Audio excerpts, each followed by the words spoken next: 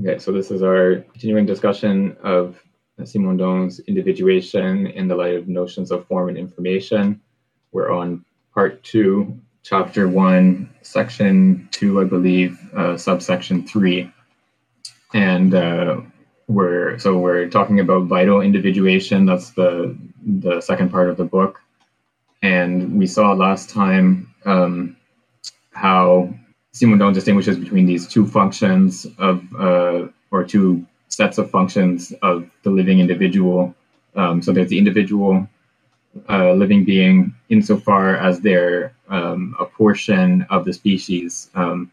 So this corresponds to the colony state in those types of organisms that have an alternation between colony and individual forms. The characteristic function of this set of functions is growth. So a colony of corals, for example, will grow indefinitely in the same way that the crystal that we saw in the first part of the book grows indefinitely as long as the solution in which it's located is replenished. And then the second set of functions have to do with the individual as an individual, so not as a member of the species, but as an element of reproduction. So it's something that detaches from the colony and then reproduces and then dies. So it has spatial limits. It's not subject to that indefinite growth in the way that the colony form is, and it also has temporal limits in the sense that it has a determinate lifespan. And so we saw some examples of these two different functions, and Simondon characterizes these two functions or sets of functions as in terms of somatic and germinal aspects of the living being, drawing on August Weismann and his distinction between soma and germen. But we'll see, I'm not sure if we'll get to it today, but a little bit later we'll see that Simondon actually has some criticisms to make of this distinction. So he's going to differentiate himself to some extent from Weismann. Okay, so we can start with the reading. So starting from the top of 191, I believe is where we are. So I'll read the first page or so, and then we can go around from there. The appearance of the distinction between male and female takes place in Vorticella, which are basically infusoria anchored to the substrate. The male gamete is an individual of reduced size that arises from a vorticella that has progressively undergone two successive divisions. This individual interlocks with a fixed vorticella and fuses with it entirely. After the disappearance of the macronuclei and the division and degeneration of micronuclei, except for a fragment that remains behind and produces a pronucleus, the pronuclei, which constitute the only remainder of the initial macronuclei, exchange, and then the male pronuclei regenerate, and the male gamete itself is absorbed. The nucleus fragments into 8 equal parts, 7 of which constitute the macronucleus, while the 8th constitutes the micronucleus. It just so happens that this gamogony, gamogony alternates with a schizogony according to a veritable evolutionary cycle. This includes sporozoans, particularly hematozoans and coccidias. The cycle of hematozoans at first involves an amoeba anchored in a human blood cell. This individual divides along the planes of radial division. New individuals, merozoites, propagate in the blood and will anchor onto new red blood cells. After a certain time period, the merozoites stop multiplying, which, according to Rabot, must be attributed to a modification of the host acted upon by a parasite. If, on the other hand, a modification of the milieu is produced, absorption by a mosquito, those merozoites become macrogametocytes or microgametocytes. After shedding a part of their nucleus, macrogametocytes become macrogametes. The microgametocytes emit extensions that envelop, taken together, the whole substance of the nucleus, and these extensions are microgametes. The conjugation of macrogametes and microgametes yields an element surrounded by a thin membrane that grows and divides into sporoblasts, which give rise to elongated elements called sporozoites that are inoculated by the mosquito into human beings, thereby allowing the cycle to recommence. Thus, there is an alternation of a certain number of forms and of two types of reproduction. The reproduction of coccidias occurs in the same way, but without an intermediary host. In gregarines, agamous reproduction barely exists, and sexuality is marked particularly clearly. And yet, in the fusion of two individuals that become encysted together, only a part of the nucleus is involved in a reproduction. The encysted individuals, macrogametocyte and microgametocyte, divide and form macrogametes and microgametes. After being fertilized, the egg multiplies by dividing into spores, and these spores divide into 8 sporozoites that in the end develop into adult gregarines. In this case, the two procedures of reproduction are interlinked to the point of only constituting a single complex process. It seems that gamogamy has absorbed schizogamy, because in the groups formed by two gregarines encysted together, there is a veritable schizogamy that passes from the microgametocytes and from the macrogametocyte that constitutes these two gregarines to the microgametes and macrogametes. The spore divides into sporozoites in the same way. It's too bad that Angus isn't here to give us all the definitions of these biology terms. So some of these terms, so gametes are reproductive cells, and what Simondon was talking about here is these types of microorganisms that reproduce through some combination or alternation of schizogamy and gamogamy. So either reproducing simply by splitting, one cell will just split into two daughter cells, which grow and go on to live independently. Or in gamogamy, there's some sort of unification of two cells at a sort of preliminary stage, and then there's division of those cells into individuals that are descendants of both original cells. He goes through a number of different sort of possible combinations of these two modes of reproduction. So there's these sporozoans, which and a sort of subgroup of those sporozoans is the hematozoans, which are parasites that live in human blood, and they have a complex life cycle that involves both modes of reproduction alternately. So they, within the human blood environment, they divide, so they reproduce through schizogamy. So they divide and spread that way for a certain amount of time, and then after a while, that division stops.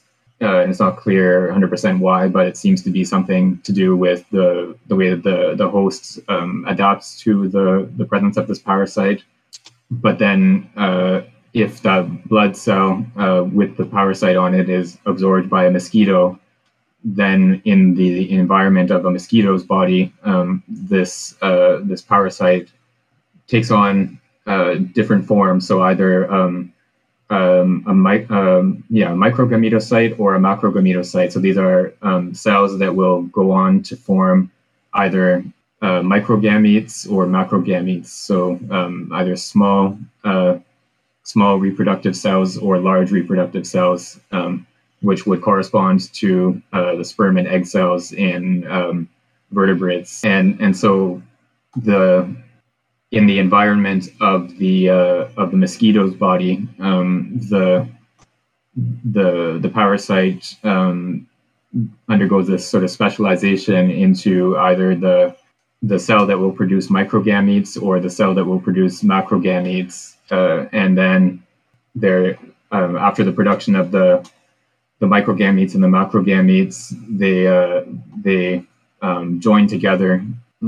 So some macrogamete and some microgamete will meet up and join together. They fuse together and form a new cell, which then forms some sort of spores, which are then the next time the mosquito injects or inserts itself into a human skin, then the spores will be spread to the human, and then it goes back to the original form, the schizogony form of reproduction, and reproduces inside the human again. So it has these two alternating modes of reproduction depending on whether it's inside a human or inside a mosquito. Yeah, so this is one sort of example of the way that these two forms of reproduction can alternate in a certain type of organism. But then in other organisms, there's these gregarines. I'm not sure exactly what these are, but they have a sort of combined reproductive process. So there's a fusion of two individuals, and then those two fused individuals divide into macrogametes and microgametes, and then the macrogametes are fertilized by the microgametes, and that fertilized egg divides up into sporozoites, which then go on to develop into adult gregarines. So there's like one sort of conjoined reproductive process that includes both schizogonic and gammagonic aspects. So yeah, these are just two of the possibilities of how schizogony and gammagony can be either joined or alternated in the same type of individual. Okay, so we can go on to the next page if someone else would like to read from the top of 192, according to Rabot. According to Rabot, reproduction essentially consists in schizogony. This schizogony generally produces equal parts, except in certain cases. Schizogony continues indefinitely in a constantly renewed milieu, as the researches of Beitzel, Woodruff, Chatton, and Metalnikov have shown. Sexuality appears under the action of the milieu. A differentiation is established between individuals, and each division no longer occurs without the preliminary conjugation of two individuals and the fusion of their nuclei. Rabot does not accept the conclusions of Maupas' study, which supposes that an overly prolonged schizogony involves the individual's death, whereas sexuality would allow for rejuvenation. Sexuality would therefore be an obligatory process. Maupas also supposes that conjugation only occurs between individuals of different lineages. Rabot opposes against this thesis the work of Jennings, who shows that conjugation also takes place between individuals with fully related parents. Furthermore, asexual reproduction does not in any way involve the aging of the individuals or their death. The experimental research of Mr. and Mrs. Chatton shows that sexuality is not established according to the quality of the nutritive exchanges to which infusoria are submitted. Rabot states that we can provoke the conjugation of Colpidium colpoda or of Glaucoma scintillans by adding to the infusion in which these protozoans live a certain quantity of Cl2Ca, and by feeding them with Pseudomonas fluorescens. But for Rabot, sexuality appears not as an indispensable process, but as a complication that does not bring with it any obvious advantage. The fusion of two completely comparable protoplasms, equally and supposedly old and worn out, can only lead to a rejuvenation. Ultimately, Rabot does not want to accept the idea according to which sexual multiplication would be superior to asexual multiplication, just because it would give rise to the combination of substances that come from two independent generators, and would thus generate a new living organism endowed with the characteristics belonging to its kin, whereas asexual reproduction would be nothing but the continuation of the same individual fragmented into a large number of distinct parts. Asexual multiplication does not give rise to individuals that resemble each other in an exactly identical way. According to Woodruff, there is a variable recasting of the nucleoid which, produced periodically at the end of a certain number of generations, indicates that the organism, even in the case of asexual reproduction, far from remaining similar to itself, undergoes more or less important modifications. So Simondon here is following Rabot in in taking reproduction to be essentially schizogony. So schizogony is the more fundamental form of reproduction. Reproduction through fission is more fundamental than reproduction that involves the fusion of more than one cell.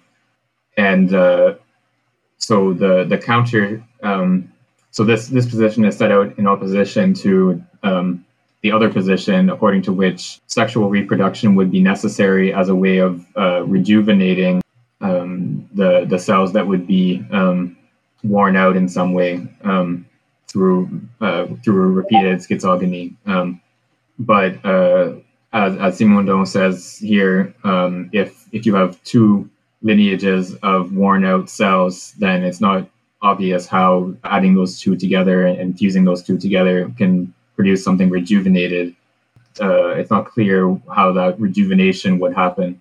And this sort of raises the question. So if we accept this assertion that schizogony is the more fundamental form of reproduction, that raises the question of how what function sexuality or sexual reproduction serves, or how sexual reproduction came to appear in the first place. And I know in contemporary evolutionary thought, there's some debates about the evolution of sex and how it came to be that organisms are divided into sexes, but I don't know too much about what the different answers are to that question. But for Rabot, there's no he doesn't see sexuality as being essential. It doesn't offer any advantage to the organisms that reproduce sexually. Right, and then the other counter would be that asexual reproduction just multiplies individuals that would be identical to each other, and then sexual reproduction would be necessary to produce new individuals that would be different from each other. The counter argument to this is that in asexual reproduction, there is an actual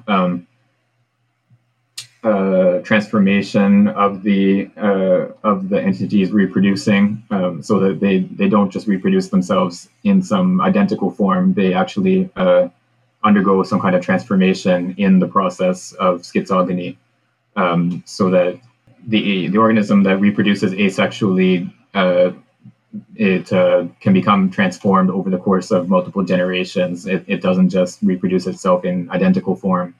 That argument for why sexual reproduction would be necessary is also not a good argument, given this counterexample.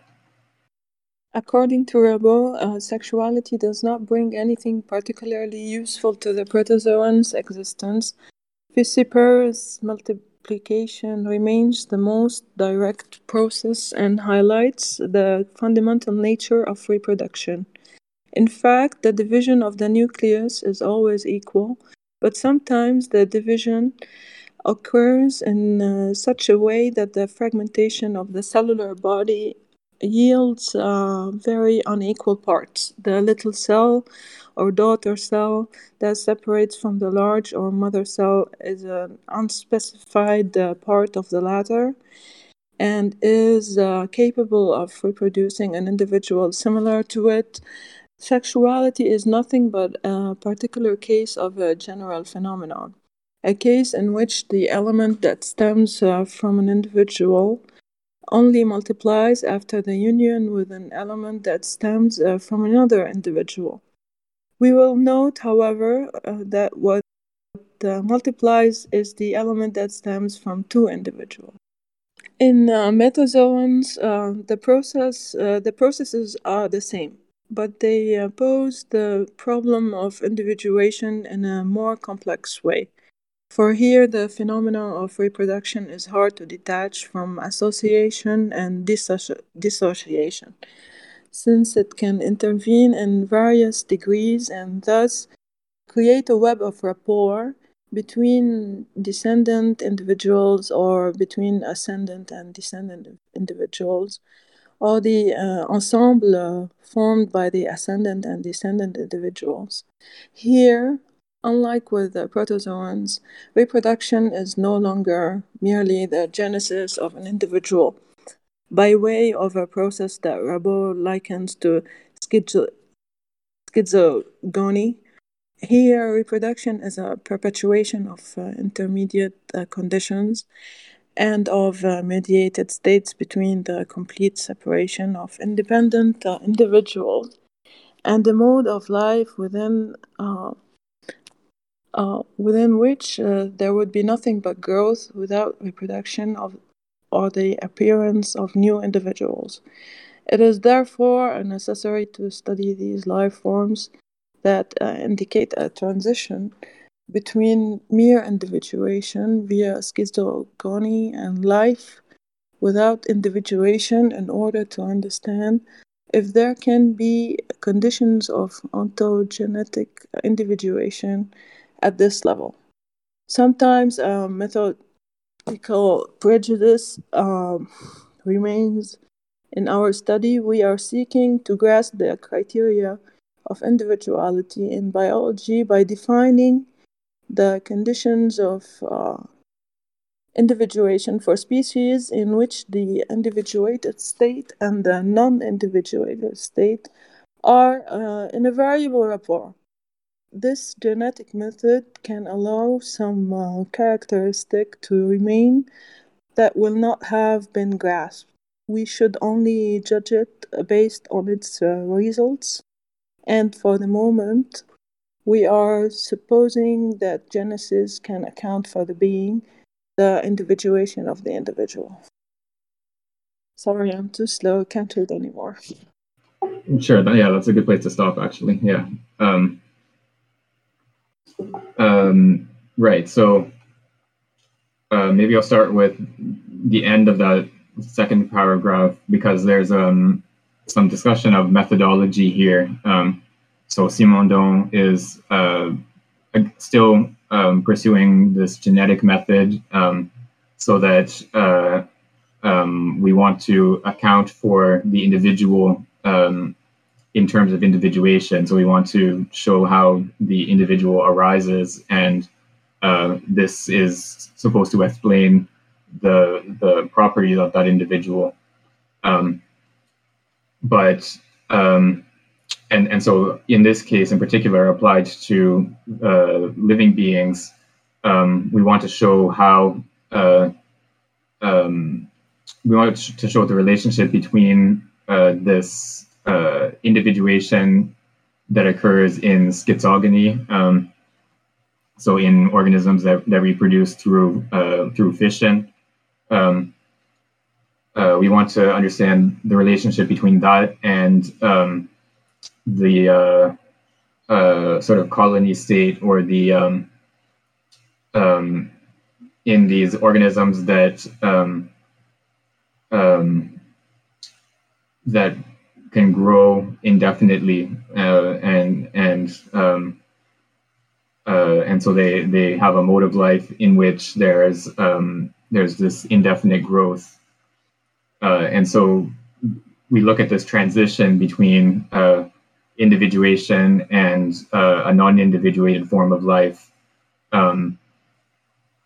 so that we can understand the origin or the genesis of individuation, or we can understand individuation as a genetic process. So we want to look at the arising of individuation in the history of life. And Simondon points out that there's a sort of what he even uses the term methodological prejudice. There's this sense that this genetic method sort of presupposes that you can define individuality through the study of the genesis of individuation, and he says it's always possible that there's some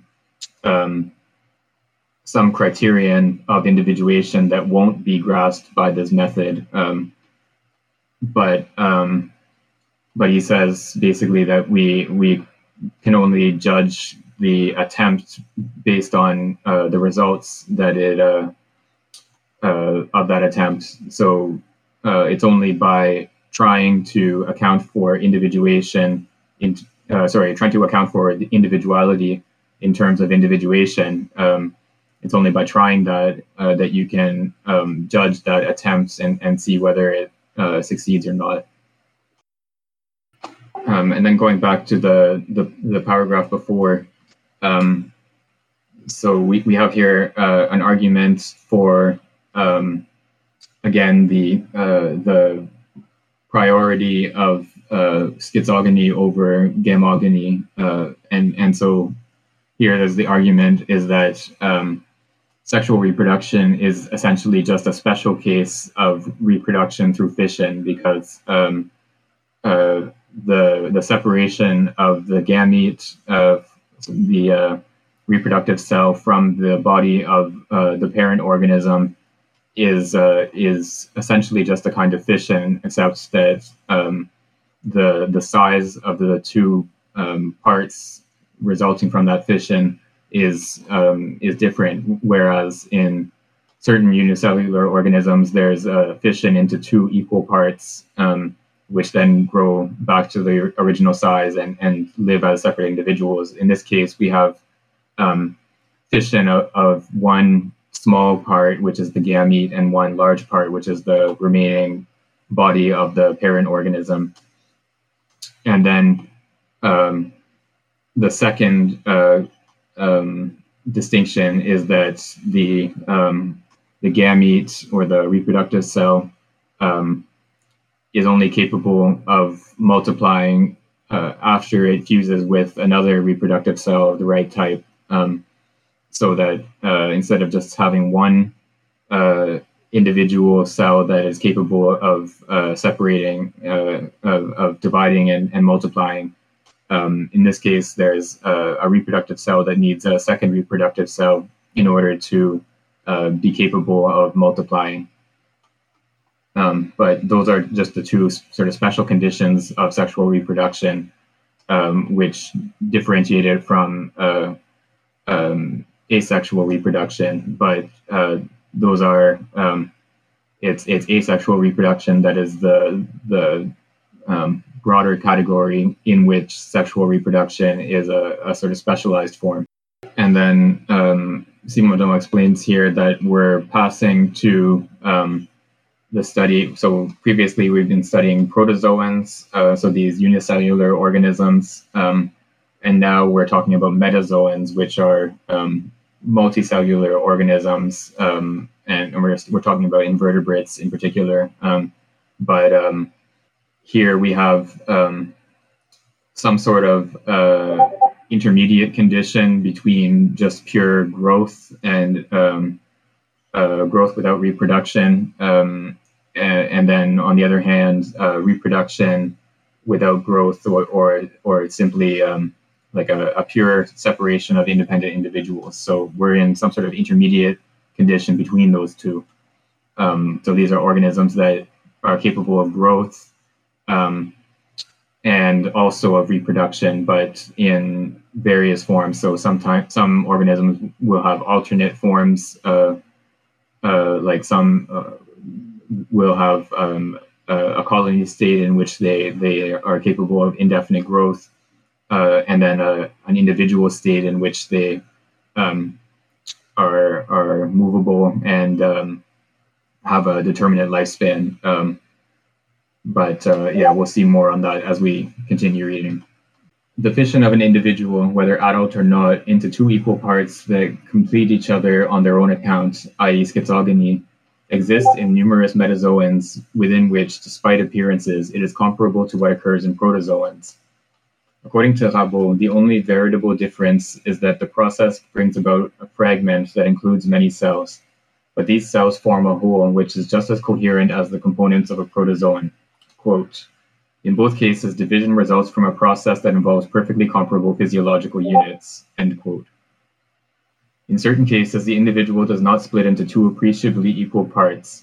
This is the case that most approaches schizogony in protozoans. This case presents itself in various coelenterates, including hydra and several sea anemones. The plane of fission usually passes through the longitudinal axis of the body, but sometimes, rarely, through the transversal axis.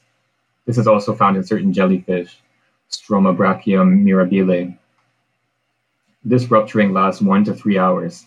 The breaking apart of sea anemones begins at the level of the foot, then moves up all along the body and penetrates into its depths. The two halves separate. The edges of the wound come closer together. The strip cells multiply and produce new parts that replace the absent parts. Schizogony implies regeneration. This process exists in various echinoderms, for example, starfish, Asterias tenuispina, and ophiuroids, Ophiactis, Ophiocoma, Ophiothala. The plane of fission passes through two interradii and divides the animal into two appreciably equal parts with, however, an extra arm on one part than another when the number of arms is unequal. For example, the Pentamerous starfish. After separation, each fragment of the disc becomes round. The liquid of the general cavity flows into the wound, coagulates and closes it. The integument scars over, and the subjacent tissues, which are actively proliferating, sprout forth 2 or 3 arms and form 2 complete individuals from 2 fragments. This division can yield 4 complete individuals. For example, in Holothuria, such as Cucumaria lactea and Cucumaria planki. An initial transversal sectioning yields 2 halves, and these halves section yet again, thus yielding 4 individuals similar to the first. Rabot likens scissiparity, the case in which fission yields equal or subequal parts, to cases in which the fragments that separate are unequal, even extremely unequal. Quote, indeed, these cases only differ from scissiparity through the relative importance and number of the parts that separate. The processes of regeneration and the ultimate result remain the same, the multiplication of individuals at the expense of a single one, end quote. Perhaps it is to be remarked, however, that in the case of scissiparity, there is no remainder to the division. The individual does not die, properly speaking, it multiplies. On the contrary, an individual like a fish lays eggs a certain number of times, then dies. What is important here is obviously not the rapport of dimensions between the different parts that appear during reproduction. Instead, what is important is the fact that the two parts are or are not contemporaneous with each other. If in a division into 2 equal parts, one of the parts were viable and the other non-viable, either immediately or after a period of time, it will be necessary to say that this process is different from scissiparity, wherein the 2 halves are contemporaneous with one another or have the same age. So here we're looking at multicellular organisms, and we see the same type of process occurs there as in unicellular organisms. So you can have reproduction through schizogony, through a simple splitting in certain types of invertebrates. So in the case of the starfish, for example, there's a separation between 2 arms of the starfish, and then the starfish splits in half, and the 2 halves each regrow the missing arms and the rest of the central disc of the body. So the 2 halves regrow to form complete organisms. I'm not sure how long it takes for that regeneration process to occur, but multicellular organisms that reproduce through fission, and there's also certain other forms of multicellular organisms that form they undergo 2 successive divisions so that they form 4 individuals similar to the first one. Again, Simondon is following Rabot here to argue that this case of division into 2 equal or similar parts is basically the same as the case in which there are very unequal parts, so that there's a one small part that separates off and then regrows and forms the new organism. So these 2 cases are basically the same. There's no sort of intrinsic difference. It's just a question of degree between the 2. And so the in this division of the starfish or similar organisms, the individual doesn't die in the sort of strict sense of the term. there's no body left over that decays afterwards. So it's just there's one individual that splits and then becomes two individuals. Whereas in the case of a fish, for example, it lays eggs and then it dies and then its body decays. So we have a distinction between that case and the case of separation, even of very unequal parts. And so what matters is not the actual size of the parts that separates. So that's basically indifferent. What matters is whether the two parts are contemporaneous with each other. So in the case of division of the starfish, the two parts are equally present, I guess you could say. They both have the same age. They reform and live on as separate individuals. Whereas in the case of the fish, the new generation formed from an egg is younger than the fish that lays the egg. So they aren't contemporaneous with each other. So so yeah, that's the key distinction between sexual reproduction, in which you have the formation of a new generation, which is younger than the parent generation that is left behind by reproduction. Whereas in fission, there's a formation of individual results or children of the reproductive process that are contemporaneous with each other. Can I get a volunteer to read from the veritable limit on 195? The veritable limit is thus situated between all the processes of division that generate individuals of the same age, and the process of division that generate a young individual and leave behind an older individual, which is not rejuvenated when it generates more young beings. Animals that possess reproduction via scissiparity can generally fragment in such a way that only a strip detaches and yields a new individual as a result. Some sea anemones, like Aiptasia lariveta or Sargatioides, I don't know how to say that, are torn to pieces. In others, the tentacles spontaneously detach, for example in Polyceroides, studied by Okada and Komori, and these fragments regenerate. A stony coral, Schizocyatis physalis, divides longitudinally into 6 equal segments that regenerate and yield 6 complete individuals. The arms of several starfish, after separating from the body, bud into a complete animal after having passed through so-called comet stage, which is characterized by the fact that the young arms are smaller than the old arms. For certain species, there's a very nice list for you all to read there, a fragment of the disc must remain attached to the arm for regeneration to take place. Some planarians, such as Polycelis cornuta and some oligochaete, I'm really struggling here, oligochaete worms, such as Lumbricolis, some polychaetes, such as Scilus gracilis, and many others dislocate under certain conditions into a variable number of fragments. Tunicates multiply constantly via the transversal fragmentation of their post-abdomen. The heart, which is in this terminal segment, disappears and reforms in each segmentation. In hydras, a tentacle section regenerates if it represents at least 1/200th of the total weight. Below this weight, a section regenerates less easily. The same principle applies for a fragment of planarian or oligochaete. When the amputation is quite minimal, reproduction, from the point of view of the animal that remains almost intact, takes on the appearance of a simple reconstitution. Rabot asserts that autotomy, a case in which the animal spontaneously mutilates itself following an external excitation and then becomes whole again while the detached fragment disintegrates without proliferating, is a case of schizogony. From the point of view of the old individual, it is possible that autotomy and schizogony have identical consequences, namely the necessity of regeneration to replace the detached fragment. But the same cannot be said from the point of view of the detached fragment. There are many cases of autotomy in which the detached fragment cannot regenerate at all in such a way as to yield a new individual.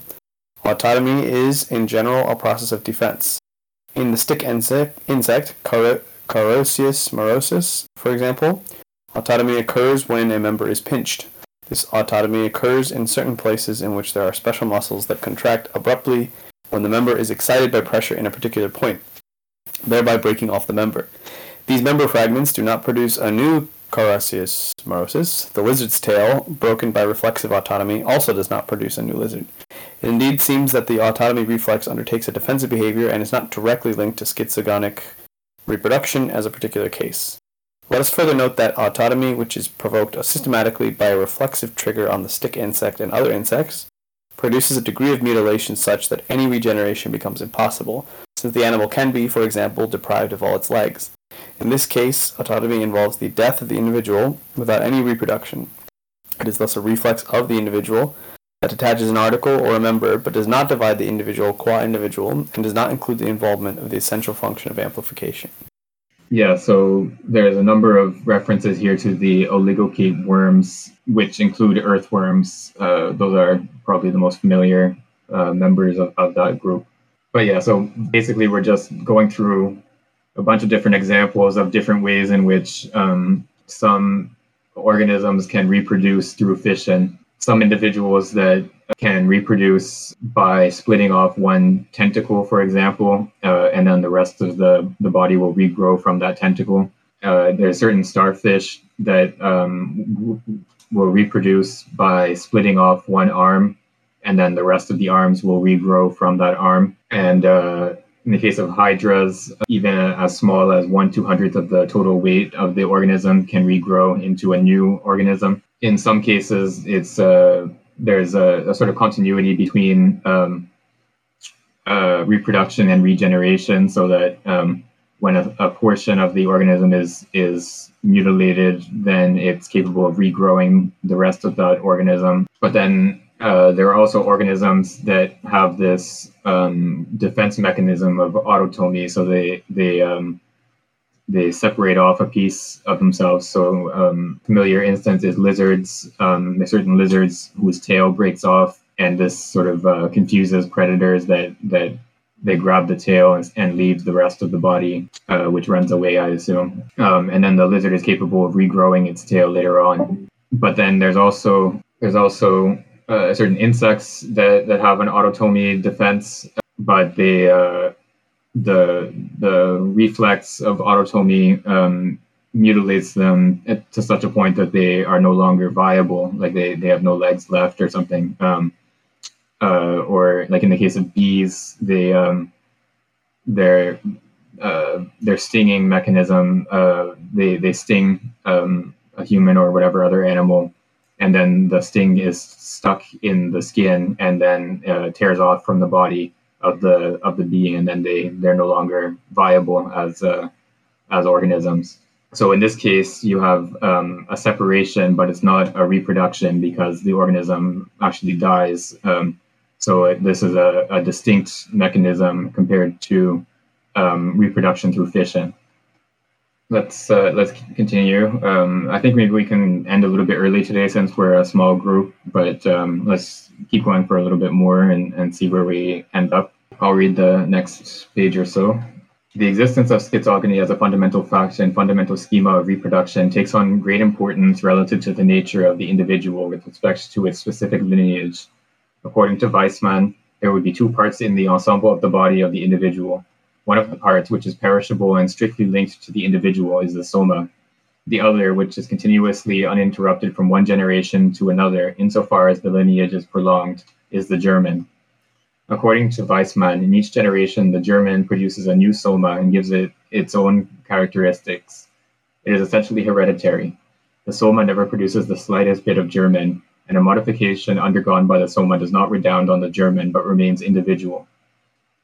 Thus, the individual is strictly distinguished from the species. The soma is nothing but the bearer of the germen, which continues to propagate the species without anything to retain from its passage through different successive individuals. On the contrary, according to Rabot, the examination of schizogony allows us to refute this unjustified distinction between soma and germen. All the parts of a being that are capable of schizogony are soma and germen. They are soma and germen with respect to one another. They are made of the same substance. All the tentacle fragments of a hydra produce the same number of hydras similar between them, for all these tentacles are made of the same substance. If one of them in isolation and under local action experiences the slightest modification, the other tentacles would not experience the same modification. Separated from the body, the modified tentacle would perhaps produce an individual bearing a new disposition, but the other tentacles would certainly produce young fully comparable to the original Hydra. All these tentacles are equally hereditary substance, unquote. For Rabot, every reproduction is a generation. It thus stems from the individual itself, which is hereditary substance in all its parts. The schizogonic mode of reproduction is the fundamental mode. It yields regeneration in the pure state, i.e. the intense proliferation of elements that constitute the schizogonic germs. In fact, it is with this name germs that we can, according to Rabot, qualify the fragments that proliferate and separate from the parent, even if it is a question of two halves of a sea anemone or of an echinoderm. No essential particularity is attached to the dimensions of the fragments, since the processes of regeneration do not change with size. From the same animal, fragments separate that are very unequal in size and that nevertheless regenerate in the same way, as can be seen in the planarian, for example. Thus, there is a continuity between the case in which the animal is cut into two halves and the case in which it loses just a small fragment that afterwards becomes a complete individual. These fragments, which can be called schizogonic germs and which sometimes, due to a particular formation, deserve to be called buds, originate from any part of the body whatsoever. The property of regeneration due to which they transform into a complete individual is therefore not the privilege of the determined elements of the body within which the germen would reside, to the exclusion of other elements that would be pure soma. All the elements of the body, indifferently and under certain conditions, are endowed with the same property. Regeneration would therefore be the fundamental, vital mode of amplification. This conclusion, which is relative to the schizogonic nature of every reproduction, insofar as every reproduction is a regeneration, is of the utmost importance for the notion of the individual. This notion loses hereditary substantiality in Weismann's thesis.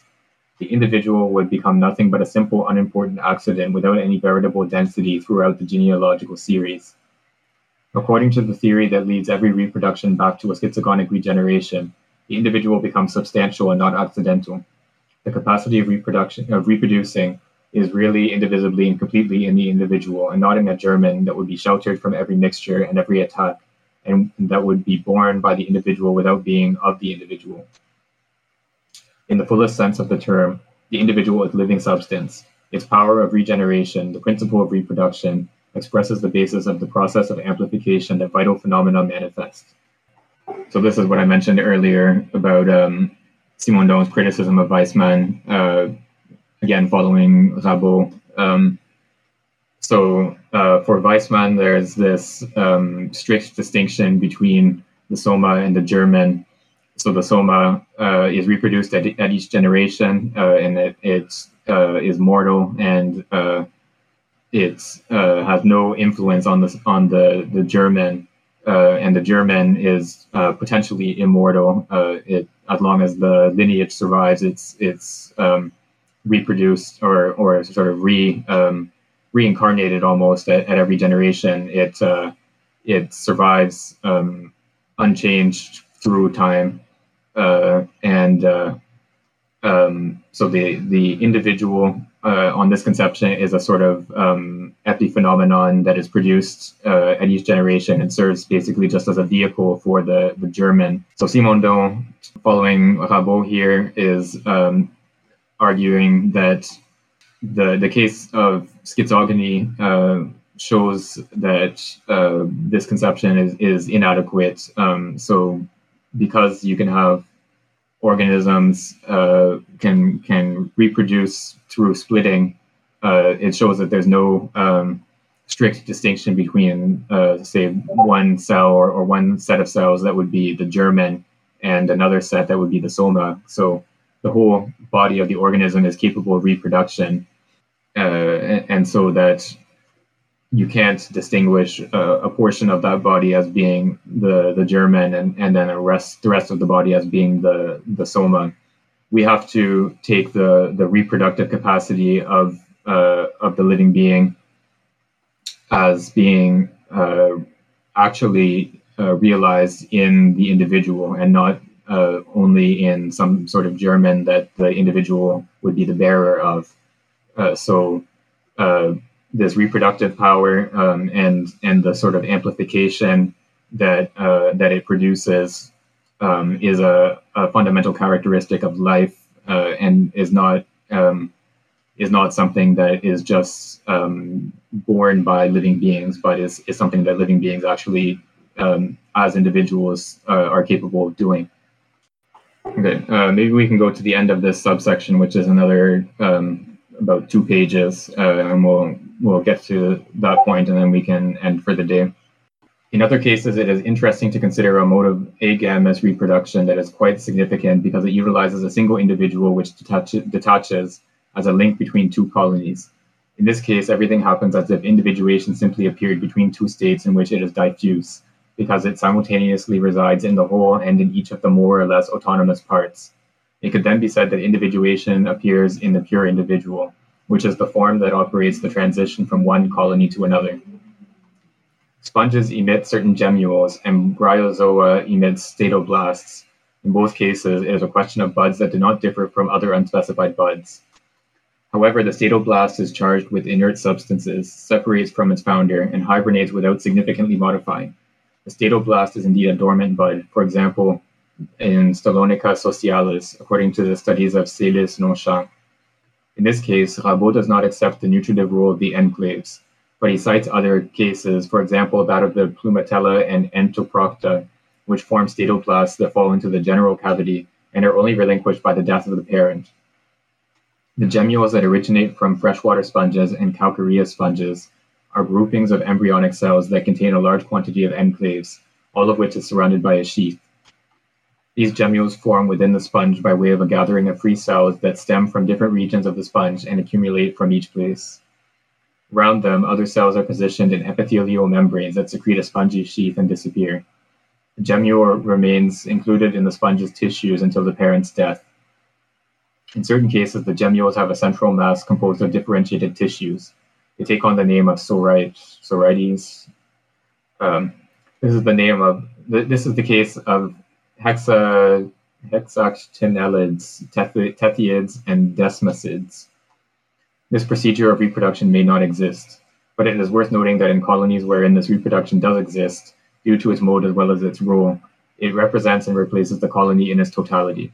It only comes into play in the case of the colony's death, an event that can never take place. The statoblast is therefore a concentrated, individualized form that is the depository of the capacity to reproduce the colony. It can ultimately be said that even during agamous reproduction, a reproduction of the complete organism occurs that primes the formation of the gametes. No doubt the whole organism reproduces itself, but it does so via elementary individuated beings. Gametes, spermatozoids in particular, are comparable to tiny living units that can exist autonomously. There is a passage of the complex organism's reproduction through a phase of elementary individuation that has an autonomous fate, is obviously very limited in time, and is made dependent on the conditions of the biochemical milieu, yet nevertheless constitutes an elementary phase of individuation. For these different reasons, the dualism of the Soma-German opposition, as well as Rabot's monistic theory according to which the individual is hereditary substance, could perhaps be softened. The individual is indeed hereditary substance, but only like a gamete in an absolute way. However, the gamete in the sexual reproduction of complex organisms is hardly a single gamete. It is a gamete with respect to a partner. The pair of gametes is what is both hereditary substance and the reality capable of ontogenesis. So here we're looking again at another mode of reproduction through a type of separation or fission, but in this case it's a separation into unequal parts. So the case of sponges where there's a bud formation, and then the bud separates off and then can be regenerated and produce a new individual. So we have different ways that sponges reproduce through formation of buds, and in some cases there's a sort of bud that only reproduces if the colony as a whole dies, so that the sponge bud or gemmule sort of accumulates inside the body of the sponge colony, and then if the colony as a whole dies, then it sort of is capable of reproducing a new colony from that bud. And so in some cases, this bud lives inside the colony as long as the colony survives. In other cases, the bud will separate from the colony and live out a sort of independent existence as an individual for a certain period of time before founding a new colony, which we've already discussed in previous sections that we've read. Then this last bit has to do with comparing this form of reproduction through buds with sexual reproduction, so that there's a certain, to some extent, there's a parallelism in the sense that organisms that reproduce sexually, they produce gametes like the egg and sperm cells, which in some respects correspond to the buds of a sponge. So they're capable of having a certain independent existence for a period of time and doing their function. But there is some degree of individuation of these gametes, but at the same time they required the other gamete in order to be able to reproduce in the full sense of the word. So in order to be able to multiply and form a new adult organism which is capable of reproduction itself. So that's the distinction between reproduction through buds and sexual reproduction. And so this distinction, or this, the fact that we have this partial continuity between reproduction through buds and sexual reproduction means that we can sort of soften both the dualism of Weismann, the Soma-German opposition, as well as the monism of Rabo, who holds that the whole individual is a hereditary substance. So we can grant that the individual is hereditary substance, but it's only as a gamete that the individual has this capacity to reproduce, and it's really the pair of gametes that constitutes the hereditary substance, because those two gametes can fuse and form a new organism, which is again capable of reproduction. Okay, so let's stop here for today and end a little bit early. We'll pick up from the beginning of subsection 4 next time. So yeah, thanks everyone for coming out. It would have been a very small group without the two of you. So thanks. And then hopefully next week we'll have a few more people show up.